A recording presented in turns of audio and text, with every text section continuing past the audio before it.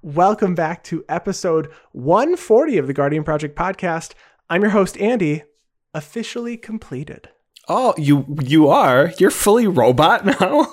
That would be nice. I think if I was a planeswalker officially completed, I would cost like one hybrid Azorius, and I would have something that happens when I die. So I can go back to the command zone. I don't know what it would be. When I die, reanimate something. Oh, that'd be Busted. nice. But you wouldn't have like a passive ability of other players can't cast spells until Andy leaves the battlefield or anything like that. No, I feel like it'd have to be really low power to give me a hybrid Phyrexian mana single cost. Best planeswalker ever. And I'm your other host, Mike, and I really like how Go Shintai is going to play in our pods, in our meta. I think the strategy really shines through. That was a good one. I'll accept that. I'm not going to boo you on that. Nope, not this time. Please listen carefully. And this is the podcast where we talk about all things Magic the Gathering. But mostly Commander.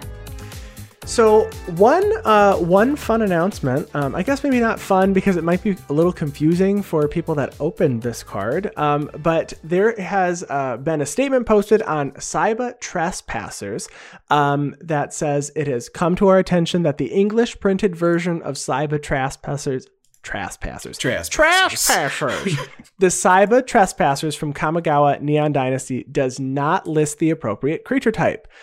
So it is actually printed as a Merfolk ninja in English, but it says no matter how much you want it to be, they are not, in fact, ninjas.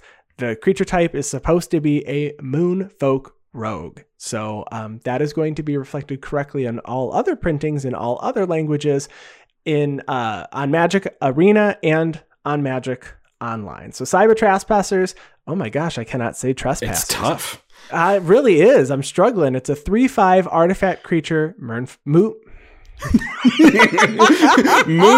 rogue. Yes, for 5 mana. And it has channel to discard it, and you can tap 2 creatures you don't control, and then they don't untap during their controller's next untap step. If anybody's playing this in a ninja deck and they're playing it in their, Yuriko or their new ninja from this set, I would never say anything because I'm probably going to forget that it's supposed to be a rogue over a ninja in just a few short weeks. What if we have a little bit of compromise? They can use it as a ninja if they say Saiba Trespassers 5 times fast.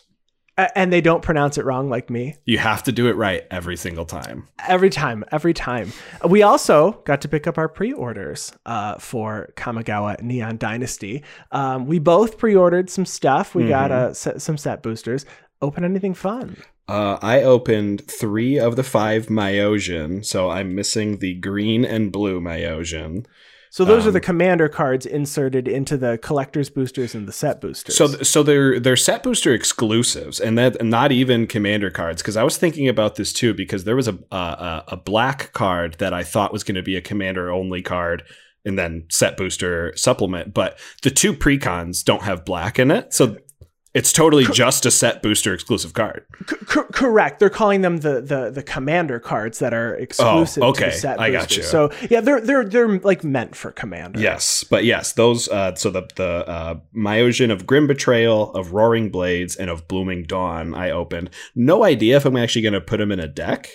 But it's cool that I opened them. I opened a Junji, the Midnight Sky, which I'm probably going to build that deck eventually. I opened my Haitsugu Consumes All in my very first pack that I opened out of my set booster. So that was a card we talked about last week that I'm going to put into my Jessica Falthus deck. So pretty excited about that. And, some channel lands in there too that I'll probably have to buy 2,000 more of to fill in all of my decks. 2,000 more? 2,000 more. Yeah, it's a very specific number that doesn't exist yet. It's math, I opened up the Tamiyo Completed Sage, so that was really exciting. Yeah. I got the Jin-Gitaxias in both the regular printing, and we got one in the Phyrexian text. Nice. So, you're all welcome. And then I did open up the legendary vehicle that can also be your commander, the Shurikai Genesis engine. That's so good. This card is really, really cool. I know we didn't talk on our episode last week about the actual precon decks and the cards that come in those, but I think and we don't often have this where we completely agree, but we were very much more interested in the vehicles deck than we were in the modified deck. But when we talk about, on our show today, we'll certainly see some more stuff. The one thing that I was sad that I did not open was the Yoshimaru Ever Faithful, the new dog legendary creature has partner. I really would like a copy of that because that is really, really strong in Niambi because it's just for legendary permanents entering the battlefield. Right. And I play like 20 legendary lands in that deck. Yeah. So I can have one giant dog. I mean, a lot of people are going to sack it as a partner deck with what's that Black Planeswalker that has partner? Oh my goodness. Giant tentacly boy. One tentacle boy. It's Jessica and partners with the other one, that one, and they're all going to sacrifice the dog to it. Yeah, I can't believe it. Believe it. I can actually believe it, I suppose. I mean, it's pretty good. So, we opened a lot of fun stuff. So if you have opened up cards, tweet at us. We'd love to see them. And if you want to support us, you can head to patreon.com/GuardianProjectPod and donate for any dollar amount. And if you're looking for another way to support the podcast, whatever platform you are enjoying the podcast on now, if you could subscribe, rate, review, and leave comments, we'd be most appreciative. And you can find us online at theguardianprojectpodcast.com. We stream on Twitch at twitch.tv/Guardian Project Podcast. You can find our social media on Twitter at Guardian Pod and on Instagram, Guardian Project Podcast, and our gameplay videos on our YouTube channel. It's youtube.com/The Guardian Project. And you can email us at guardianprojectpod@gmail.com. What is on the agenda this week? This week, it's our second episode after the full release of Kamigawa Neon Dynasty. So as per usual, we are going to review our favorite combos by going on over to commanderspellbook.com and look at some of these brand new combos that have been enabled by new cards here from Kamigawa Neon Dynasty. All right, I'm going to put down this card. I'm going to put down this card. Oops, I win. It's a combo.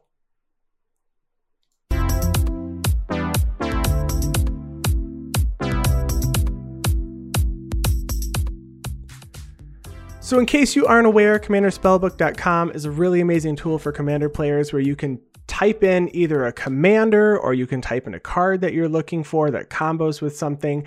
To find combos that work out for your deck, you're not only going to find maybe game-winning combos, but some super combos that are really interesting, maybe convoluted, but at its base, it's a really, really cool tool to find super synergistic cards for your decks and to really up some strategies that you're playing with. So we really like to go through these after every set has been fully previewed and talk about some of the combos that we think are just really cool and that we would play. Yeah. So sometimes we even do it like when we're doing deck techs and stuff too for other people. Maybe we don't have any suggestions. We'll just pop on over to Commander Spellbook and go, oh, I didn't realize that this guy had an infinite combo that just got enabled, a set and a half ago that I missed. It's like a tool that we would use alongside like edhrec.com or something like that. So if you're not using it, you need to start. Yeah, check it out, because if you're looking for ways to close out games, or maybe your decks are not doing what you want them to do, and maybe you want to give it a little bit more oomph, you can do that. Even some style points. So let's start out with 5 colors. We'll start with the most, and then we'll scale it back after this. And let's start with a combo that is going to result in infinite turns. And I guess I should also mention that this feels like an extra turns episode because there's so many extra turn combos that have been enabled with these new cards. So we did try to split them all up. So you're not going to hear us talk about 11 in a row. It might not be 11, but it's quite a lot. So this first one here is Go Shintai of Life's Origin. So this is the new Commander exclusive card that would come in these set boosters. And it is a legendary enchantment creature shrine. It's a 3/4 for 3 and a green. And it has an activated ability of pay WUBRG, so white, blue, black, red, green, and you tap it to return target enchantment from your graveyard to the battlefield. And whenever Go Shintai of Life's Origin or another non-token shrine enters the battlefield under your control, you create a 1/1 colorless shrine enchantment creature token. So it's really it looks at face value as the best shrine commander. We certainly have the new Sisay that had come out, the newer Sisay that people were using as a shrine commander. I have a feeling we'll see a lot more of this. But combining that with an enchantment, quite old, Second Chance. It's an enchantment for 2 and a blue that says during your upkeep, if you have 5 or less life, sacrifice Second Chance and take an extra turn after this one. So all you have to do is have both Ghost Shintai of Life's Origin and Second Chance on the battlefield, and you just need to have 5 or less life. So you're in 5 colors. You can easily make that happen with lots of cards to pay life or whatever. And what you do is at the beginning of your upkeep, Second Chance is going to trigger. You sacrifice it, and you're going to take an extra turn. And then you're going to activate Ghost Shintai of Life's Origin and pay 5 mana and return Second Chance from your graveyard to the battlefield. And you're just going to do that every single turn. And since Second Chance enters the battlefield, you're going to make a 1/1 colorless shrine enchantment creature token. So you will at least be able to show, I'm making a creature, I can close out the game. I'm not like looking for another card here. So actually, the second ability is whenever another non-token shrine enters a battlefield under your control. Oh, that's correct. So it's not just making a shrine. So well, okay. So you're probably playing other shrines. You got to play. You definitely are playing other shrines. Probably playing at least one shrine. I really do love this as like a game-ending combo for a shrines deck, because if you haven't played a shrines deck before, played against a shrines deck before, you're going to see it's a little bit of a grindy type of deck that's all about incremental. Putting your opponent at a disadvantage somehow, whether that's taking away their life, making them discard cards, or milling them. But it's going to take a lot of turns and a lot of upkeep triggers in order to do that. So I love this as an infinite turns combo way to end the game. We saw this last time I saw Second Chance. It goes infinite with like Muldrotha too, because you can just cast it from your graveyard. Oh yeah, I've seen that. You do have to get your life total down to 5 or less, which is easy with like a Necropotence or something like that. And any way to pay life. And you're in 5 colors with Ghost Shintai, so I'm sure there's even more ways than you could with Muldrotha before. So definitely, if you're not considering a win con in your Shrines deck, please do. And Second Chance is a great option here. Yeah. So one of the legendary dragon creatures that I really liked it. I mean, all the legendary dragons have death triggers, which I love. I love playing with my graveyard and everything. But one of the best ones, I will say, is the mono red one, Atsushi, the Blazing Sky. Atsushi is a 4-mana 4/4 dragon spirit. So for 2 red, you get a 4/4 flying trample dragon spirit that says when Atsushi, the Blazing Sky, dies, you choose one. You either exile the top 2 cards of your library, and until end of turn, the end of your next turn, you may play those cards, or you create 3 treasure tokens. That's going to be the important death trigger that we're talking about here, is creating those 3 treasure tokens in combination with 2 of my favorite cards in all of Magic the Gathering. We have Ashnod's Altar for 3 generic mana. It's an artifact that says sacrifice a creature to add 2 colorless to your mana pool. And Nim Deathmantle, a 2-mana artifact equipment that says equipped creature gets +2/+2, has Intimidate, and is a black zombie. And the important part of the text here, whenever a non-token creature is put into your graveyard from the battlefield, you may pay 4 generic mana, and if you do, return that card to the battlefield and attach Nim Deathmantle to it. It also has an equip cost of 4, but we're hopefully getting around that equip cost by killing Atsushi with Ashnod's Altar. So you have to have Atsushi, Nim Deathmantle, and Ashnod's Altar on the battlefield in order to begin the combo. You kill Atsushi with Ashnod's Altar, sending it to your graveyard, adding 2 generic mana to your mana pool. You use Atsushi's second ability to create 3 treasure tokens, which you now have 3 of any color and 2 colorless, which allows you to pay 4 mana into Nim Deathmantle to return Atsushi to the battlefield, leaving you with 1 treasure token or 1 colorless mana if you decided to do it that way, I suppose. But you get 1 treasure token. You can repeat this to infinitum to get infinite treasure tokens. You have enter the battlefield and death triggers. And on top of that, you can actually continue to loop it. Since you now have infinite treasure tokens, you consider yourself to have infinite mana, continue to loop Atsushi to then exile your entire graveyard if you want to, with Atsushi's other death trigger. So lots of ways you can win that way. You know, you'll end up exiling your win cons and be able to play them. So and we're exiling what, the top 2 cards of our library, right? Yeah, exile the top 2 cards of your library until the end of your next turn. You may play those cards. Yeah, that's very, very cool.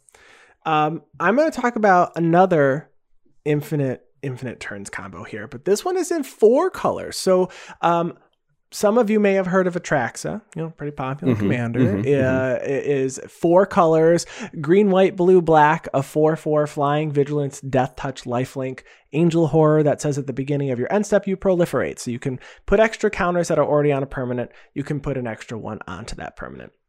And we've seen lots of combos with the card Sage of Hours before. So Sage of Hours is a 1/1 human wizard for 1 and a blue. It has heroics, so whenever you cast a spell that targets it, you put a +1/+1 counter on it. But it says when you remove all +1/+1 counters from it, for every 5 you remove, you can take an extra turn. With the new card, Myojin of Towering Might, you can go infinite. So Myojin of Towering Might is an 8/8 spirit, legendary creature for 5 green, green, green. It says when it enters the battlefield, it enters with an indestructible counter on it if you cast it from your hand. So you are going to have to cast it from your hand. And then it says remove an indestructible counter from Myojin of Towering Might. You distribute 8 +1/+1 counters among any number of target creatures you control. They gain trample until end of turn. So all you have to do here is have all 3 of these cards on the battlefield. Myojin of Towering Might has to have at least 1 indestructible counter on it, and you're going to have to proliferate that, because you can't remove the last counter. So essentially at the beginning of your end step, Atraxa is going to put an extra indestructible counter on Myojin. You activate Myojin by removing 1 of those indestructible counters, and you put 5 +1/+1 counters on Sage of Hours, and the remaining 3 +1/+1 counters really on any creature you want, because you have to remove all the counters at the same time, so it might not really make sense to put all of them on Sage of Hours.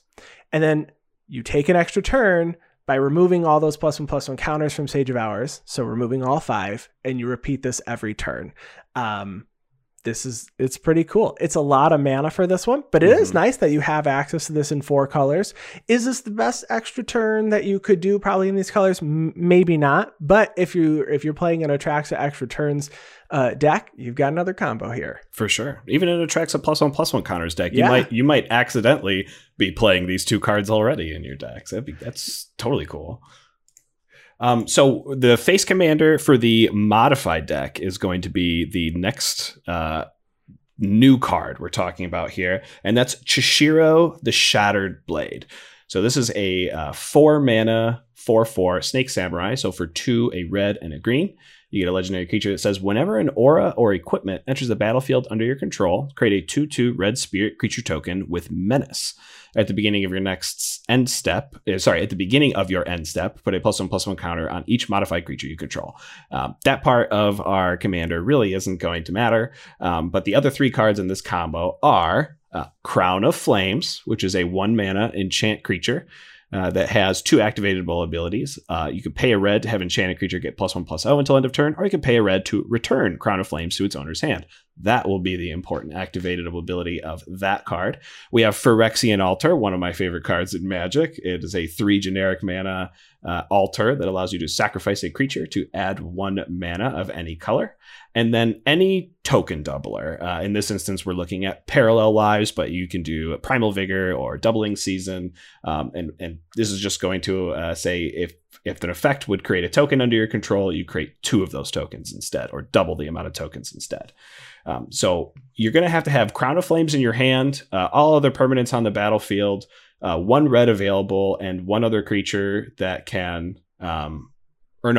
you don't need another creature for this one. I'm thinking of a different combo that's later in the episode. So what you have to do is you have to cast Crown of Flames by paying the red mana that you have access to, targeting any creature you control. Crown of Flames will enter the battlefield, triggering Chishiro, creating your 2/2 spirit tokens. And you will get 2 of them because of your token doubler. You can activate Phyrexian Altar twice by sacrificing both. You can do 1 at a time. You have to sacrifice 1 for a red mana to return your Crown of Flames to your hand. And then you can sacrifice the other one to get the other red mana in order to cast your Crown of Flames. This allows you to have infinite enter the battlefield triggers, leave the battlefield triggers, death triggers, sacrifice triggers, and since you're casting the Crown of Flames every single time it gets returned to your hand, you're also going to have infinite storm count, which, I guess in red-green, those are kind of the best colors for storm. You would think blue, but I think the actual spells that you get off of it, like Grape Shot or Chatter Storm and stuff, that maybe you could build those into this deck and have a million 1/1 squirrels or do a million damage to everybody's face. Yeah. I think it's really cool. I was saying before we started recording today, Toshiro, it wasn't calling out to me. I mentioned earlier that we were much more interested in what the vehicles deck was doing. But after seeing some of these, I was like, oh man, this is a combo centric deck the way that I would build it. And I like it a lot. Now, let's shift over to a card that we talked about last week, a card that we were both excited for, Mirror Box. So this is the new card we're going to include in this combo, an artifact that costs 3 mana. It says the legend rule doesn't apply to permanents you control. Each legendary creature you control gets +1/+1, and each non-token creature you control gets +1/+1 for each other creature you control with the same name as that creature. This can actually go infinite here and give you infinite combat phases if you play it with Aurelia the War Leader and Splinter Twin, which is really, really cool. So Aurelia the War Leader is a 3/4 angel for 2 red, white. It has flying, vigilance, and haste. And it says whenever Aurelia the War Leader attacks for the first time each turn, untap all creatures you control. After this phase, there's an additional combat phase. And when you pair that with Splinter Twin, so it is an enchantment aura for 2 red that says enchant creature. Enchanted creature has tap, put a token that's a copy of this creature onto the battlefield, and it has haste, exile it at the beginning of the next end step. So essentially you're going to put Splinter Twin on Aurelia, and you're going to be able to make copies of Aurelia that can swing on each extra combat. So you go to your combat phase, you attack with your Aurelia. Aurelia is going to trigger untapping all of your creatures, and you'll get an extra combat phase. Now, this Aurelia can't swing. It does say whenever it attacks for the first time, you untap all these creatures. I guess it can swing. It can't trigger this ability again. Right. So you tap it to make another copy of it with Splinter Twin. Right. And you go to that combat phase, and then that Aurelia is going to swing, untapping the original Aurelia and itself. And you're just going to end up taking infinite combats. Yeah. And they're all just going to get larger and larger because they're all non-token creatures that have the same name as each other. Yeah, that's really cool. And I mean, I like that. They're all going to get super big. And this to me feels like Helm of the Host at home. Yes. Like, so this is your mom saying, I want to buy Helm of the Host. We have Helm of the Host at home. It's Mirror Box and Splinter Twin. So that's very, very cool.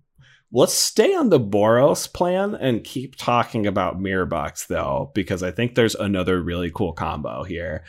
So again, we're talking about Mirror Box, like Andy just explained, but in combination now with a different angel. This is Gisela, Blade of Goldnight, along with the equipment Blade of Selves. So Gisela, Blade of Goldnight is an angel 5/5 for 4, a red, and a white. With flying and first strike, this says if a source would deal damage to an opponent or a permanent an opponent controls, that source deals double that damage to that player or permanent instead. And if a source would deal damage to you or a permanent you control, prevent half of that damage rounded up.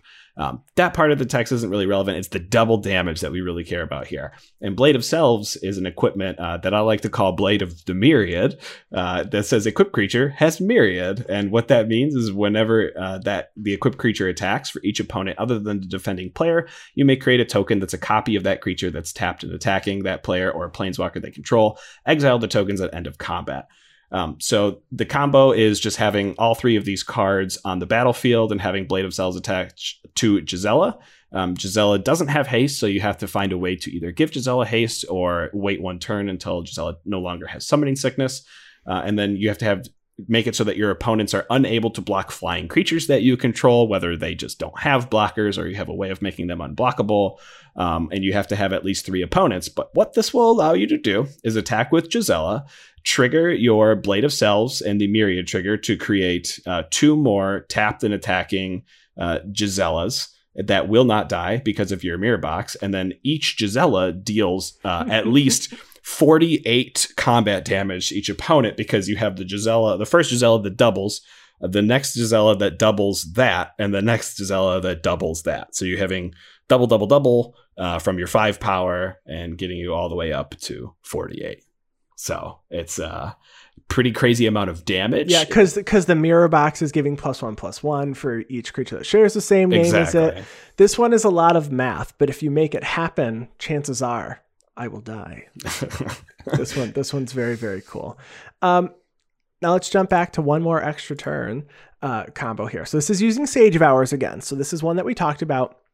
The 1/1 human wizard for 1 and a blue. If you have 5+1/+1 counters on it, you can remove all of them. I guess you can remove them at any time, but as long as you have 5, you remove them, you're going to take an extra turn after this one. This works really well with a new card, Awakened Awareness. So this is an aura, enchant artifact or creature. It costs X blue, and it says when Awakened Awareness enters the battlefield, put X +1/+1 counters on enchanted permanent. As long as the enchanted permanent is a creature, it has base power and toughness 1/1. The reason this works is you do need one additional card here with either Shimmerwing Chimera or Riptide Chimera. So these are both cards that had come from Theros.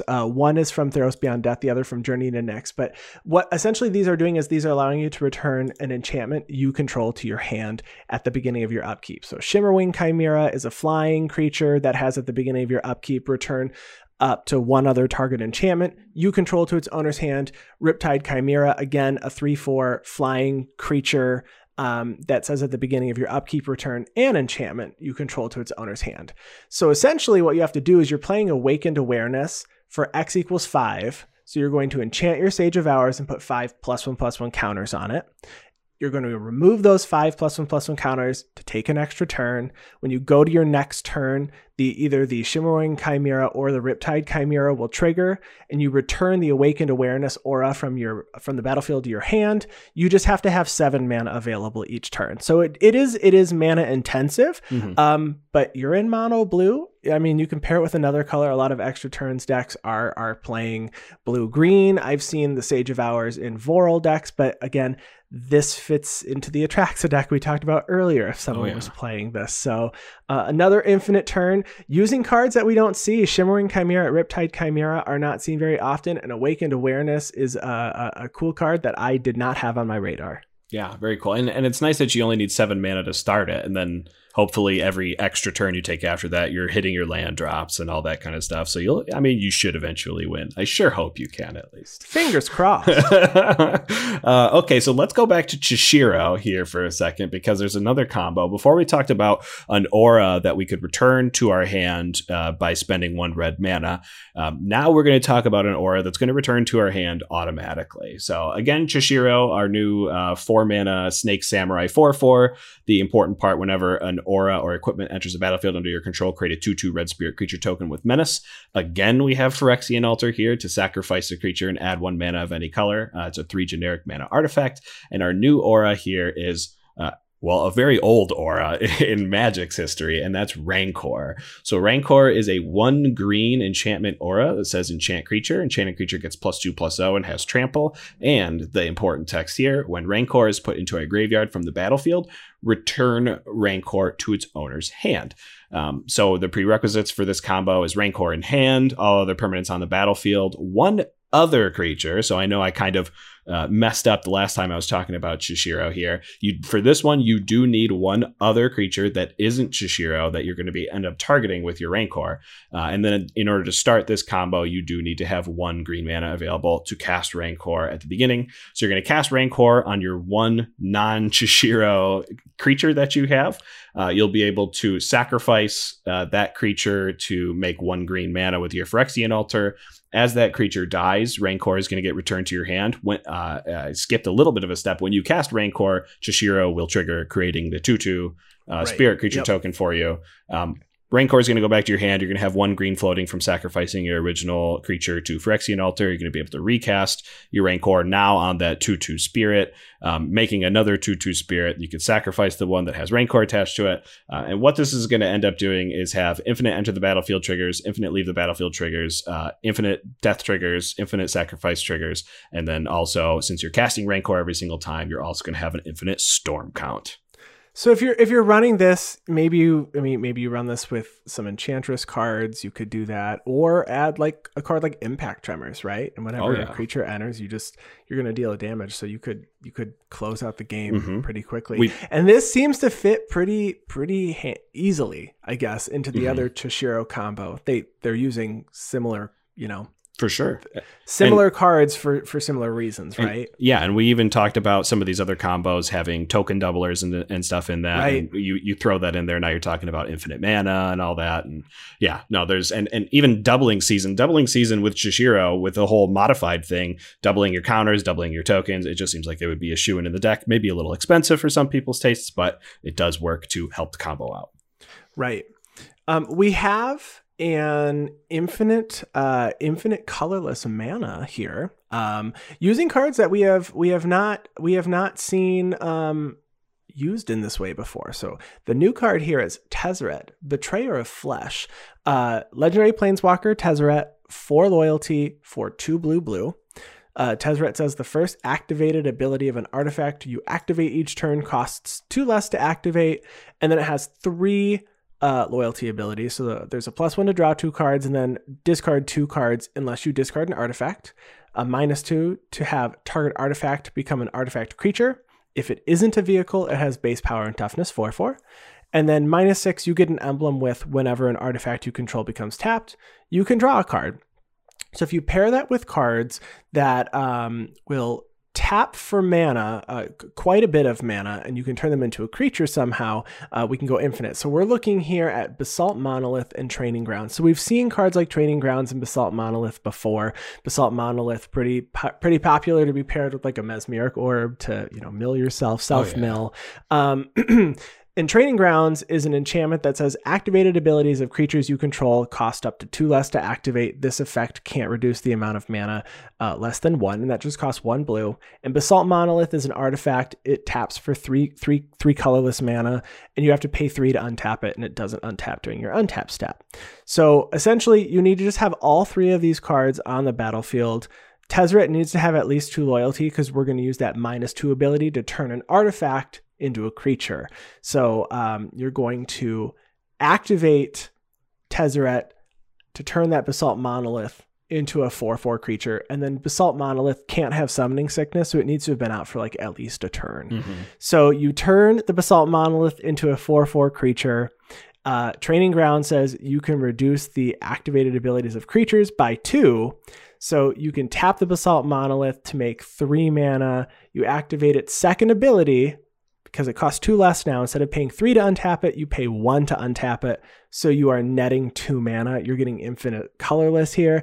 And I guess if you have tap triggers that matter whenever something becomes tapped, you also have that. Yeah, or maybe you, in combination with like a Chromatic Ori or something, you can filter that colorless mana into colored mana or something. But it is cool to see Basalt Monolith. I mean, maybe some people are sick of seeing Basalt Monolith comboing, but we've seen it like Zerta the Dawnwaker that doesn't care if it's a creature. Any permanent activated ability will cost 1 less from Ikoria. That was the plane that one was from. It was. And then Rings of Brighthearth that can double activated ability triggers. But again, those are really expensive. And I guess Training Grounds is pretty expensive too. But it's cool to see it all in one color in mono blue here, using our new Tezzeret friend. So right. Awesome. So here is another combo that we have definitely seen this combination of cards before. Yes. But we're going to look at it in a little bit of a newer way, I suppose. A different light. A different light to the same combo, but still very, very strong. So this is using 2 brand new cards, and really it could use only one brand new card, but we got another card that's going to reduce costs of our artifact spells in Enthusiastic Mechanaut. So Enthusiastic Mechanaut for blue and a red, you get a 2/2 Goblin Artificer with flying that says artifact spells you cast cost 1 less to cast. In combination with another brand new card we have, the Reality Chip, our legendary artifact creature equipment jellyfish. For 1 and a blue, you get a 0/4 that says you can look at the top card of your library, and it has reconfigure for 2 and a blue. And as it is reconfigured onto one of your creatures or vehicles, you can then play lands and cast spells from the top of your library. Now, in combination with on flavor, a Kamigawa card, Sensei's Divining Top, for 1 generic mana, you get an artifact that has pay 1 generic to look at the top 3 cards of your library and put them back in any order, or tap to draw a card and then put Sensei's Divining Top on top of its owner's library. So if you have all 3 of these cards on the battlefield with Reality Chip modifying any creature, it could be even modifying Enthusiastic Mechanaut if you want, so that you only have to have these 3 permanents on the battlefield. What it's going to allow you to do is draw a card using Sensei's Divining Top's activatable ability, put Sensei's Divining Top on top of your library, and since Enthusiastic Mechanaut is reducing cost of artifacts by 1, Sensei's Divining Top's new casting cost is 0, so you can cast it for 0 right off the top of your library and repeat that until you've drawn your hand, or if you want to actually cast something that's on the top of your library that isn't Sensei's Divining Top, it does give you pseudo Infinite Storm. Technically, you're limited by how many cards you have left in your library, but you'll be able to draw your entire deck, and you're already in blue, so maybe you're playing a Thassa's Oracle type of win condition already, and you'll win that way. Yeah, Lab Maniac or Jace Wielder of Mysteries. Yeah, it's pretty cool to see. We've seen it before, like you said, with things like Aetherflux Reservoir and Bolas's Citadel when you're in black. So cool to see. And is it there? All right, we have another extra infinite turns combo here. So this is with Heiko Yamazaki the General. Heiko Yamazaki the General is a legendary human samurai. It's a 3/3 with trample for 3 and a red, and says whenever a samurai or warrior you control attacks alone, you may cast target artifact card from your graveyard this turn. If you pair this with something that we have seen before in the past, cards Core Tapper and Magistrate Scepter, you can go infinite. So Magistrate Scepter is an artifact that costs 3 mana. It says pay 4 and tap it to put a charge counter on Magistrate Scepter. And then you can tap it, remove 3 counters from Magistrate Scepter to take an extra turn. So it's quite a bit of mana to do. And with Core Tapper, it's a 1/1 artifact mirror, and it costs 2 mana and says tap, put a charge counter on target artifact. You can sacrifice Core Tapper and put 2 charge counters on target artifact. So all you have to do is put all these permanents on the battlefield. The Core Tapper does not have Summoning Sickness because you're going to need to be able to tap that to put a charge counter on something. And then you have a samurai or a warrior that can attack each turn. An opponent cannot block or kill it. So it can be Heiko Yamazaki. But again, you're relying on the fact that an opponent doesn't have a creature. And then you just have to have 2 colorless mana. So essentially what you're going to do is you're going to activate Core Tapper's ability and put a charge counter on the Magistrate Scepter. So you've got 1 of the 3 that you need. Then you're going to activate Core Tapper's second ability by sacrificing it. And you're going to put 2 more charge counters on Magistrate Scepter. Then you activate the Scepter, you tap it, and you remove the 3 counters on it. Now you're going to have an extra turn lined up. So now you go to combat, and you attack with any warrior or samurai, and no other attackers. It has to be just 1. Heiko is going to trigger, and then you can cast that Core Tapper from your graveyard, and then you cast it by paying 2 colorless mana, and then you go to your next turn. So we've seen combos before, and not related to this deck, we've seen where cards that like Portraiser, you can, if someone doesn't have a blocker, the game can kind of just end, and not even just Portraiser, but things have happened before. And if you can land into a position where somebody can't block, you can just take one person out at a time and then just deal with a one-on-one game, but the stars align when people can't block any of your creatures. And if you're taking extra turns, assuming you're going to make your land drops, you might be able to play cards like Access Tunnel, which gives Heiko Yamazaki unblockable. Another reason to play Access Tunnel. I'm glad you said it because I was just about to suggest it. For 3 more Rogue's generic Passage, mana. Okay. Yes, 3 more generic mana and an Access Tunnel, and all of a sudden you don't need another creature. Yeah, so you got extra turns here in mono red, infinite turns in mono red. But I've seen Magistrate Scepter played in Simic decks, in blue-green decks before. So this is it's cool to see, and I would like to see it. Yes, I would too. But I pulled a card that is a set booster exclusive, one of those commander cards that is going to go infinite. Another one of these Myosian. Actually, no. You know what, Andy? I'm going to leave that one to you. Why don't you walk us through the Myosian of Blooming Dawn? Yeah. So this is another one of the set and collector booster exclusives. So Myosian of Blooming Dawn is a 4/6 legendary spirit, 5 white. So 8 mana, and it says when it enters the battlefield, it has an indestructible counter on it if you cast it from your hand. So again, you must cast this from your hand. And then it says remove an indestructible counter from Myojin of Blooming Dawn. And you create a 1/1 spirit creature for each permanent you control. So permanents, that include your lands. If you pair this with Phyrexian Altar, which we've mentioned already, an artifact, it lets you sack a creature to add 1 mana of any color to your mana pool, and the card Viral Drake. It's a 1/4 flying infect creature for 3 and a blue, and it says pay 3 and a blue to proliferate. So essentially, all you have to do is have all of these permanents on the battlefield. Myojin of Blooming Dawn has to have an indestructible counter on it, and then you're going to need at least 2 other permanents. So it can be lands, it could be creature, it could be whatever you want. And then you have 4 mana to proliferate with your Viral Drake. So you proliferate, and you get an extra indestructible counter on Myojin of Blooming Dawn.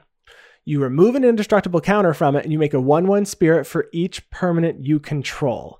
So assuming you make at least 5, you can activate the Phyrexian Altar by sacrificing 4 spirit tokens, adding 3 mana of any color to your mana pool. You rinse and repeat, and you're gonna make infinite creature tokens. You can have infinite color mana, infinite enters the battlefield, leaves the battlefield, death triggers, sacrifice triggers, whatever you want in Azorius.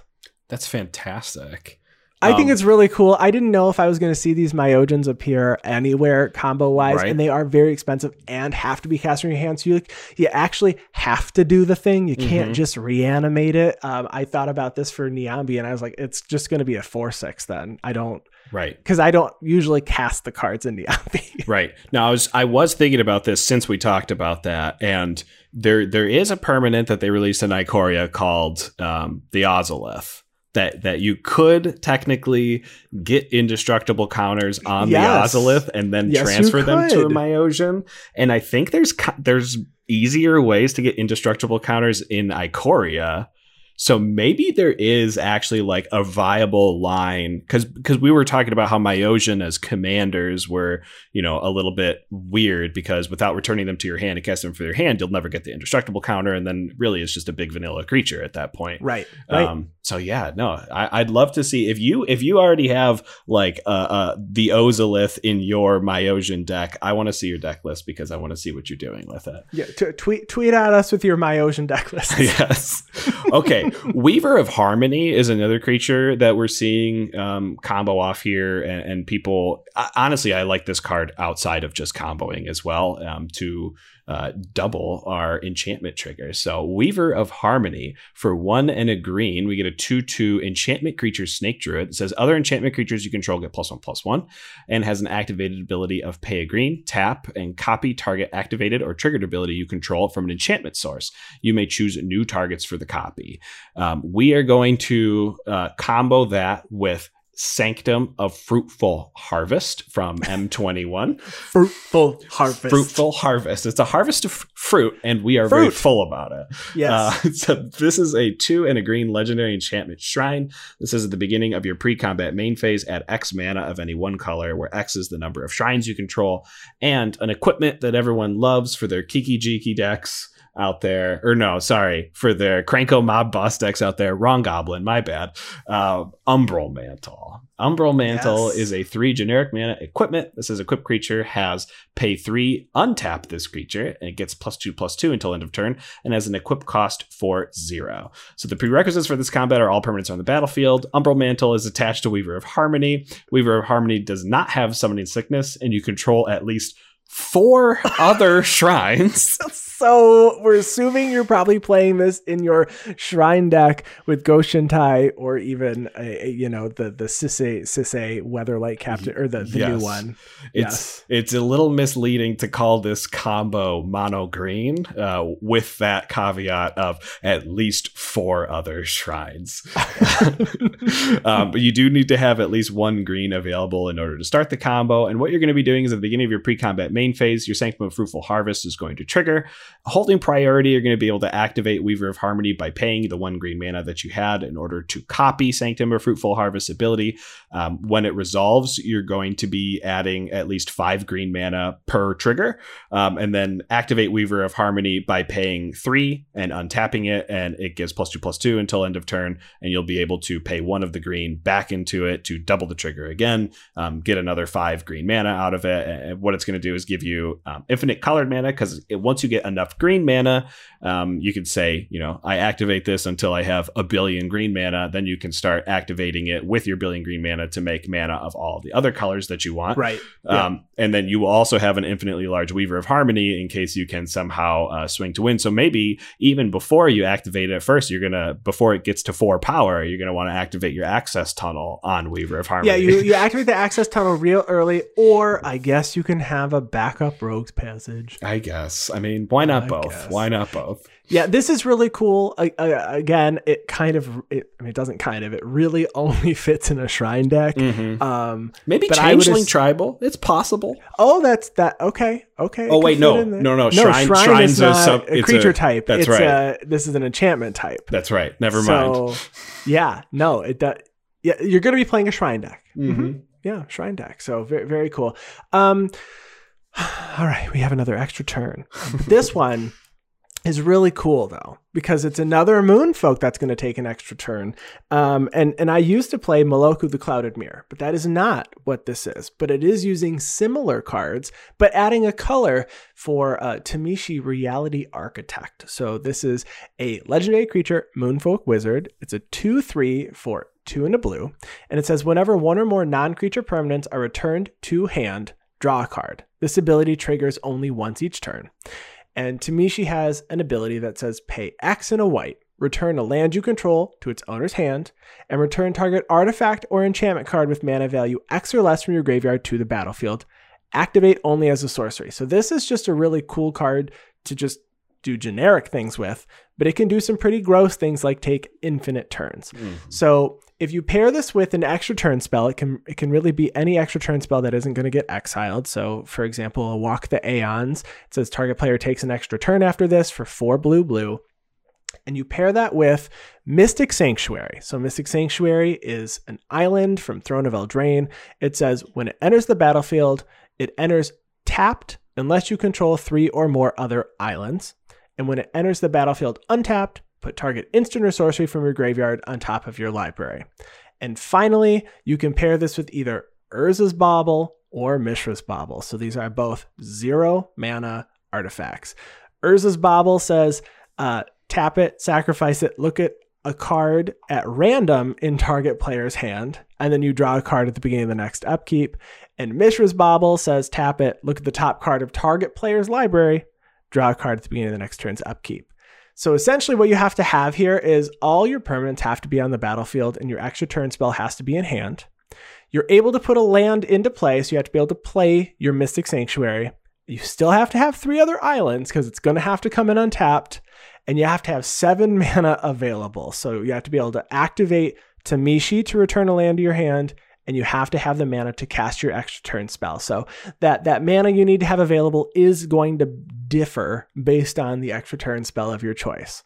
So essentially here, you're going to activate either your Urza's Bauble or your Mishra's Bauble by tapping and sacrificing it, looking at a card at random or on top of someone's library. And then on your next turn, you'll draw a card at the beginning of that turn's upkeep. Then you're going to activate Tamishi by paying a white mana. So X is 0. You're going to return that Mystic Sanctuary from the battlefield to your hand. And then you're going to put your artifact that costs 0 mana from the graveyard onto the battlefield. You're going to cast your extra turn spell, and you're going to take an extra turn after this one. And then you play your Mystic Sanctuary for turn.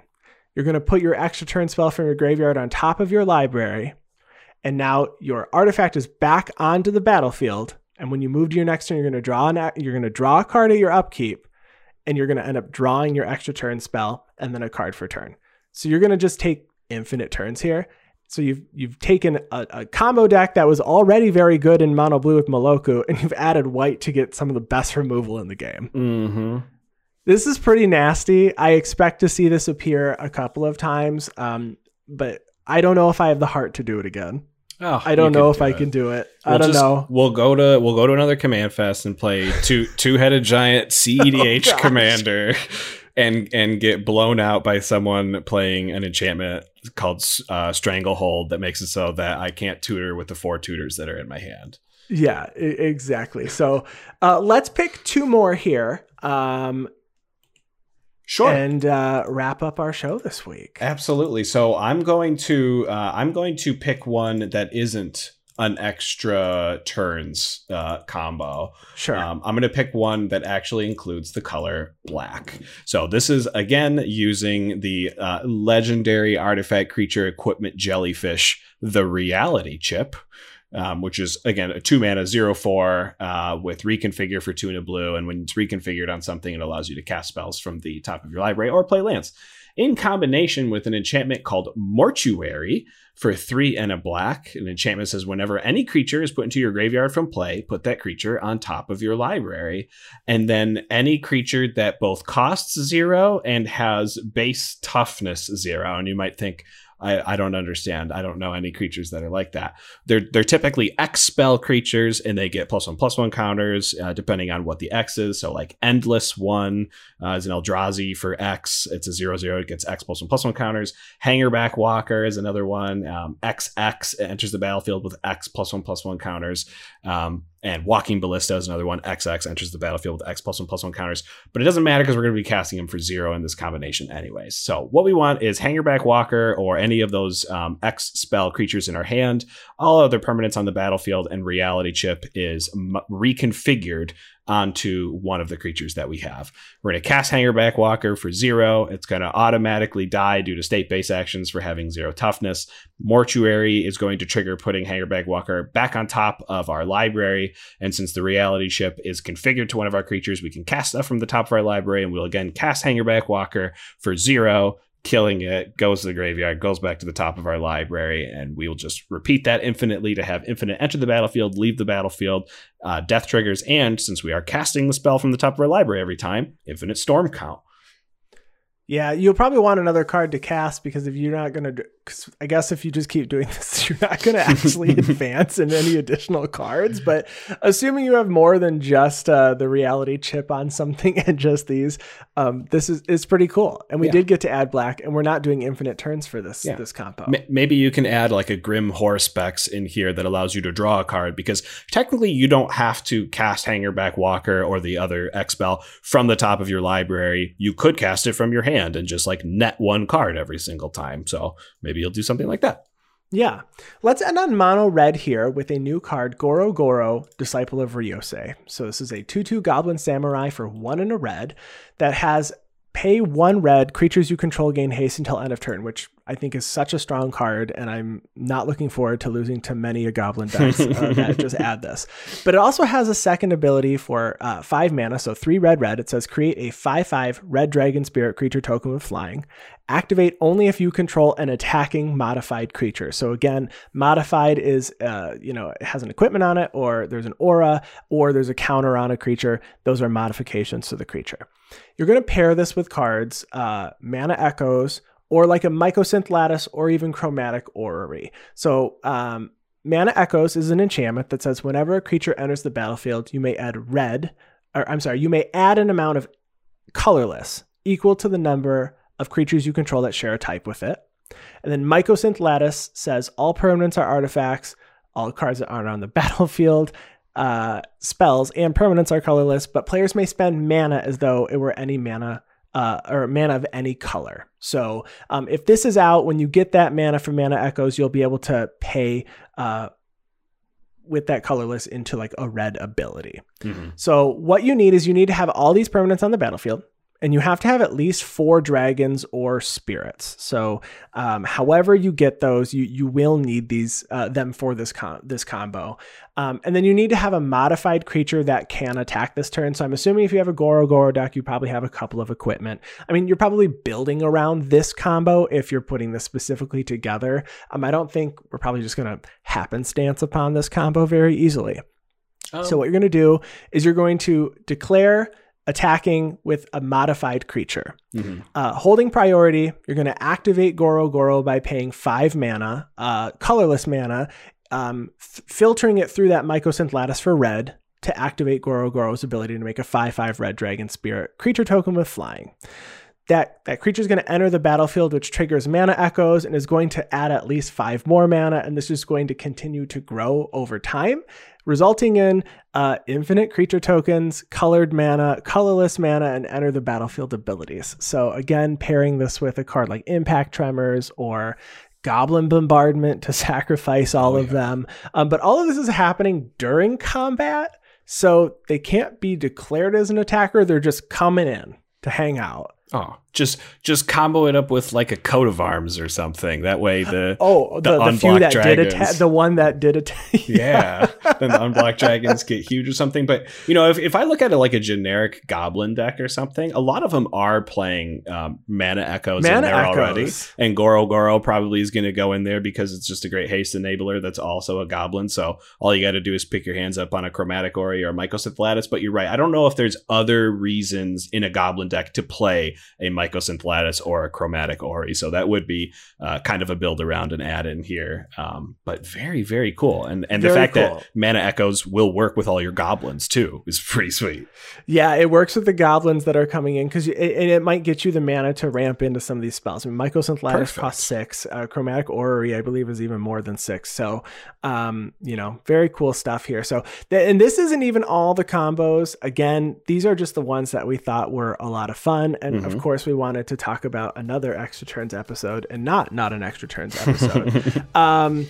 So check out commanderspellbook.com. Such a cool resource. We really love doing this episode after all the previews have come out. If you want to find us online, I'm on Twitter at Andy Flory. And I'm on Twitter at Wormcoil Engine. Of course, we want to give a special thanks to Ryan Nichols, our producer and editor. Thank you so much for everything that you do.